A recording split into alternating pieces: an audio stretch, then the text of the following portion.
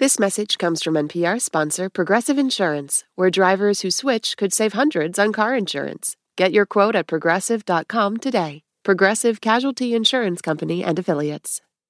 This is NPR's Life Kit. I'm Ruth Tam. When you think about the 5-day work week, you might think of it as a given. You wake up, you go to work, you wake up, you go to work, and come Friday, you sign off or clock out until you start it all over again on Monday morning.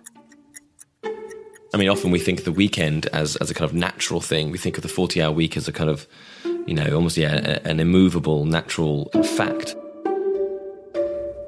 That's Will Strong, the director of research at the UK-based think tank Autonomy, which focuses on the future of work. He's also the co-author of Overtime, Why We Need a Shorter Working Week. How much we work may seem like some preordained social ritual, but the 5-day work week is an invention. At one point in time, it was totally normal in the US to work 6 days a week. What changed that? Will says workers. Coming out of World War I and then coming out of World War II, labour movements basically wanted a better deal. So many things about the world have changed since then, and workers are, once again, looking for a better deal. In Overtime, Will and his co-author Kyle Lewis argue that a 4-day or a 32-hour work week, with importantly no loss of pay, would not just be good for our mental health, but would lead to greater gender equality and even be better for the environment. Will says that the work week as we know it just isn't working. The normal working week doesn't work in many ways. It's just hidden by the fact that we're forced to do it, basically. If shortening the 5-day or 40-hour work week seems too good to be true, like some sort of modern post-pandemic fantasy, you should know it's already happening. Companies like Microsoft and whole countries like Iceland have adopted shorter work weeks, and they've seen some pretty impressive results. Improved well-being among workers, an increase in productivity, and lower electricity bills. So in this episode of Life Kit, rethinking how and why we work. I mean, I think we should all be interested in the future of work. We're all workers of one kind or another. We should not give in to the temptation to think that the future's just on its way to kind of impose itself on us, but we should be interested in the future of work because we can change it.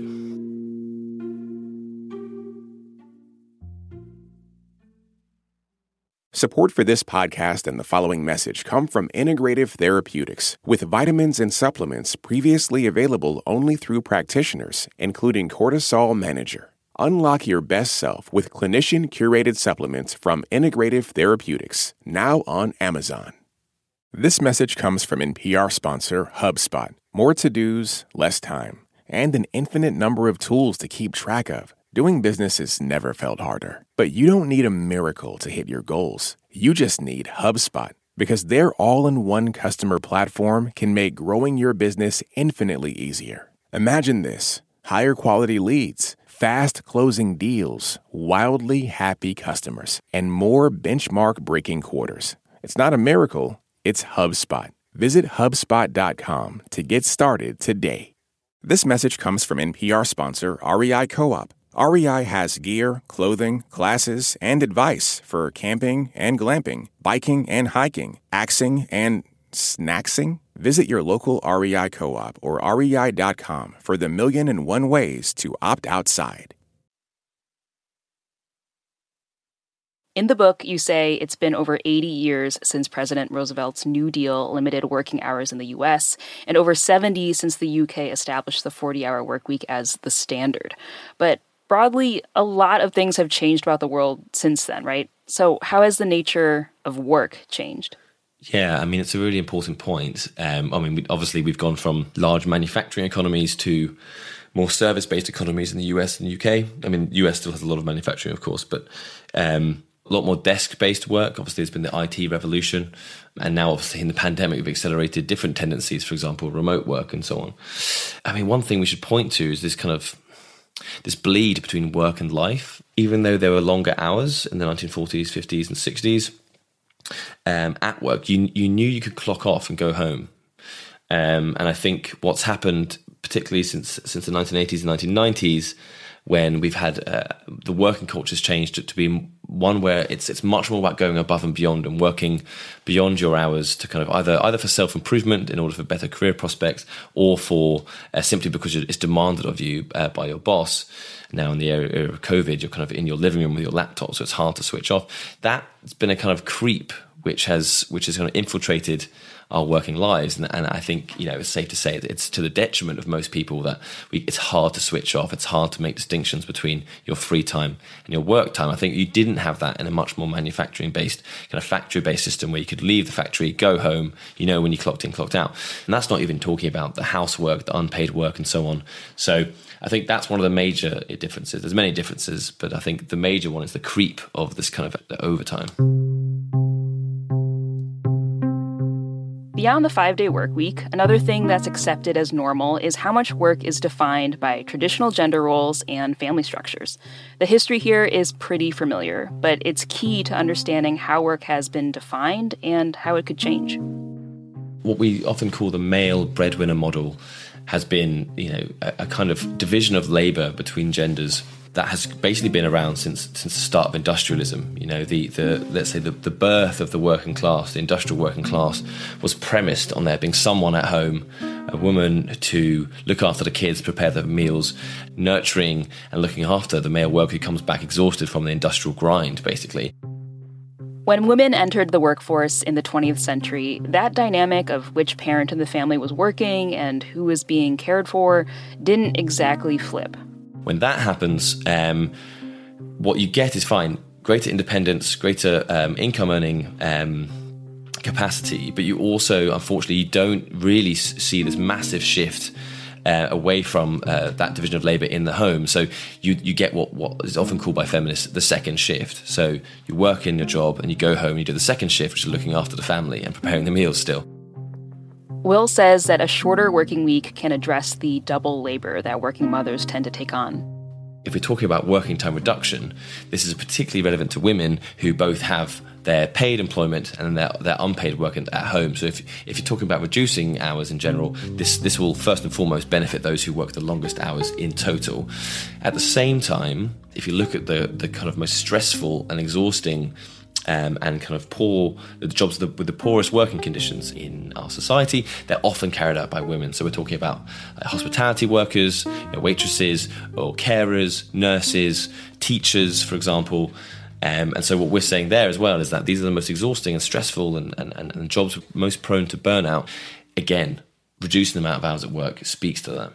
Right, it sounds like a shorter working week is a bit of a feminist issue to you, it sounds. Yeah, no, for sure. I think that's absolutely the case. I mean, I think work is a feminist issue as much as anything else. Beyond being a feminist issue, you say in the book that the shorter work week is more environmentally sound. Can you get into that a little bit more? Sure, yeah. So we point to a number of studies that have been carried out around the world around the link between working hours and carbon emissions or carbon footprints. One such study by Juliet Shaw from the US looked at 27 different OECD countries and showed a direct correlation between the length of the working week and people's carbon footprints. Now, that's not just because of the kind of work people do in the production, so manufacturing and construction being obviously very carbon intensive and so on. It's also because of the consumption that goes on around work. So things like commuting. If people drive to work, that's a huge carbon burden. If you're taking ready meals and bottled water, kind of these kind of quick, easy food that come with a work-centered lifestyle, they have like high carbon footprints as well. So I think any discussion of the future of environmental sustainability should talk about the way that we work and how long we work for. It sounds like to you that, a shorter working week would be a way to imagine different and more equal ways of working. But I think something that you pose in your book is this larger question of how we get there. How do you start to provoke people into thinking about work in these more equitable ways? And what do you propose in terms of getting people to actually put action behind that sentiment? Yeah, that's a really good way of putting it, putting action behind the sentiment. I think it's important to put ideas on the table. There's organisations that do that, think tanks, campaign groups and so on. But I think putting action behind ideas is something else entirely. And that's why in the book we try to point to a number of actors who are really important in this regard. So you have social campaigns, you have the 4-day week campaign in the UK, there's one in the US. There's one in Ireland, Germany, Wales, in the UK as well, and a few others elsewhere. We're just talking to someone from South Korea, for example, who's trying to think about how to get this idea into the mainstream there. Secondly, you have trade unions. It's been trade unions who've really been leading on the shorter working week over the last 150 years. Trade unions are in workplaces. They listen to people in work. They're fundamental. Social campaigns, trade unions, and then finally we should talk about politicians. So we mentioned in the book a number of politicians are waking up to this issue. One other actor to mention I think shouldn't be ignored are those first adopters, those early movers, those firms and those organizations who are, and we've worked with many of them, who are already running this for their staff. They want to be seen as good employers. They want to attract staff, retain staff, give kind of better working conditions. That shouldn't be sniffed at. We should encourage and point to these precedents to show, oh, look, it is possible. It's happening now. It's not a distant dream for some organizations. So I think in total, and that's what we're trying to point to in the book, there's a number of actors which are going to really make this a reality if it's going to become one at all. So you consult with companies as they transition to shorter work weeks. What common hurdles do you see as they're trying to do that? And what are the common benefits that they reap? Yeah, so challenges. I mean, there are some sectors where it's much easier than others to transition to 4-day weeks as it stands. And that's because in many places you don't need to take on new staff to reduce those hours, basically. So say you're working 36, 37-hour weeks or 40-hour weeks, and you're cutting it down to 32. For many organizations, what you lose in labor time, you gain in greater productivity on the job. So that's a lot of desk-based work. So creative organizations or lots of administrative organizations, but not just them, but small manufacturers as well. There's a recognition that actually for 8 hours a day, there is some slack. We can't concentrate all the time, particularly if you're overworked and you have burnout. And so reducing the working week has reaped dividends in terms of productivity and worker well-being, which means they come to work refreshed, they come to work liking their job a bit more and wanting to kind of get the work done so they can have a nice weekend and so on. Of course, not every company can easily shift to a 32-hour work week without making some major changes. In other sectors, for example, things like healthcare, social care, teaching, it's just not possible to reduce your working week without taking on new staff. So that adds extra costs to certain organizations, whether it's schools and hospitals and so on. And that has to be recognized. And we're not pretending that everyone across the economy can do that. For us, what's the most important thing is to kind of set a roadmap. Setting up a roadmap is important for shortening the work week. But just because you put one in place doesn't mean burnout will disappear. Will says it's up to everyone to improve work culture. So you have people who in a company might want to work above and beyond. They might want to prove that they're working hard and they kind of put in extra hours. But that's detrimental to overall working culture in our view, because a decent working culture would be the quality of work's good, everyone's playing their role, and there's decent collaboration within the team. It's not about individually proving that you're a harder worker than others. And so just laying down some firm guidelines and ground rules about what working hours are and what's expected of staff, that's what needs to be in place to basically avoid some of this kind of overwork culture which is often at play. So some companies are breaking up the 5-day work week by offering things like flex hours to contract or gig workers. Are these flex hours just as good as a shorter work week for workers? So I think we have to be a little bit careful with flexibility and flexible work. What we have to be careful of is that we've seen, and we touch on this in the book, is we've seen the flexibilization of work, but only to the advantage really of the employer. So there's what we're talking about in terms of like the gig economy, precarious work, and so on. It's often sold to us as a kind of, look, you can choose when you work and so on. But often these roles are incredibly badly paid, like often below like a livable wage. And so workers have to kind of put in many, many hours, and it doesn't really feel like freedom.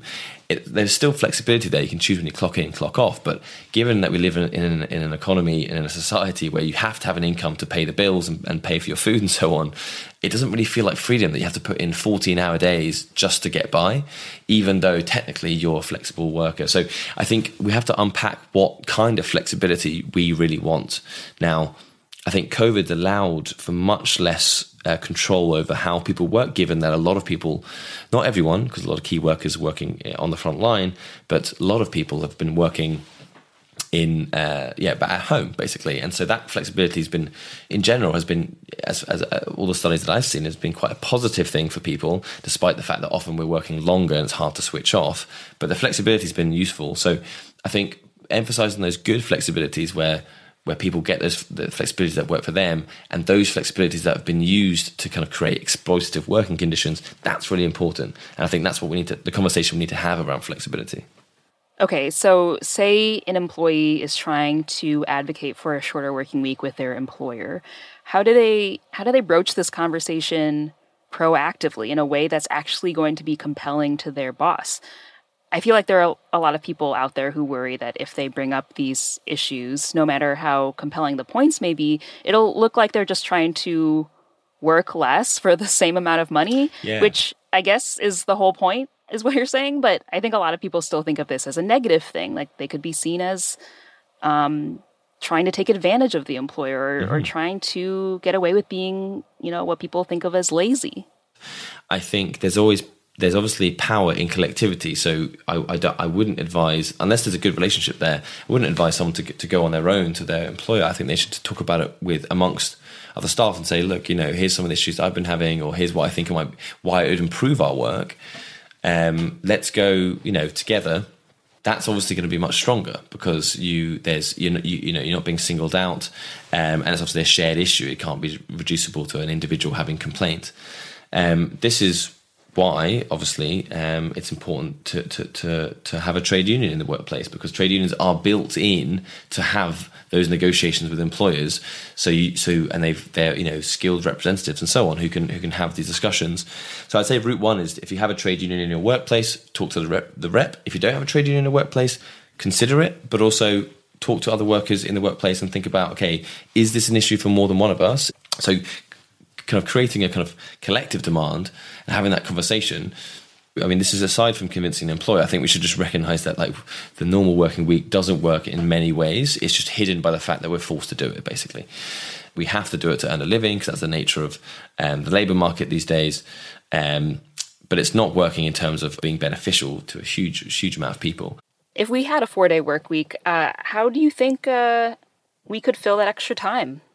Yeah, it's a good question. It's one we ask in our consultancy, and also many people in my day-to-day life. I ask them this question. I think it depends how much time we're talking about. But if you gained a day, if you had the Friday off or the Monday off, I mean, this sounds quite banal, but a lot of people just get their life admin done. They'd rather get a lot of life admin done so the weekend's entirely clear to do all the fun stuff they want to do. Which I think is fair enough, even though it's not quite the most exciting answer. I've met people, through my work who do just want to spend more time with their family and pick their kids up from school and so on, which I think is quite heartwarming. I think we've all had, whether it's national holiday or bank holiday, where we've just having 2 nights where two nights and you're still only on Saturday on a holiday somewhere, or kind of just with friends. It does make a huge difference, and so I think it'll be a bit of a game changer. Well, thank you so much for your time, Will. I appreciate you spelling out all the things that you talk about in your book, and sharing more about what your research means in application to real life. I really appreciate it. Thanks, Ruth. Yeah, it was a good chat.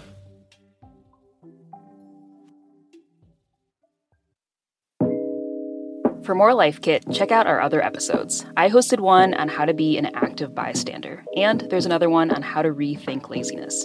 You can find those, plus tons of other episodes, at npr.org/lifekit. And if you love Life Kit and want more, subscribe to our newsletter at npr.org/lifekitnewsletter. This episode of Life Kit was produced by Claire Marie Schneider. Megan Kane is the managing producer. Beth Donovan is the senior editor. Our production team also includes Audrey Nguyen, Andy Tagle, and Janet Ujung Lee. Special thanks to Kyle Lewis. Our digital editors are Beck Harlan and Wynn Davis. I'm Ruth Tam. Thanks for listening.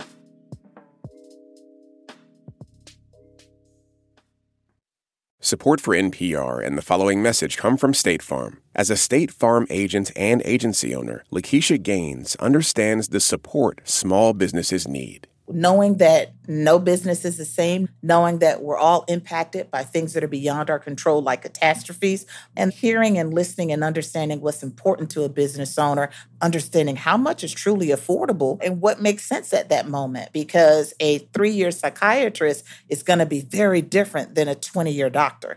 And a 2-year sign owner is going to be very different than a 1-month restaurant owner who's just trying to figure out what's going to be on the menu next month. Those are the things that I think are extremely important that come to my experience as a small business owner. It's me figuring out how to help the people that I live with, how to help the people that I work with, how to help the people that I volunteer with.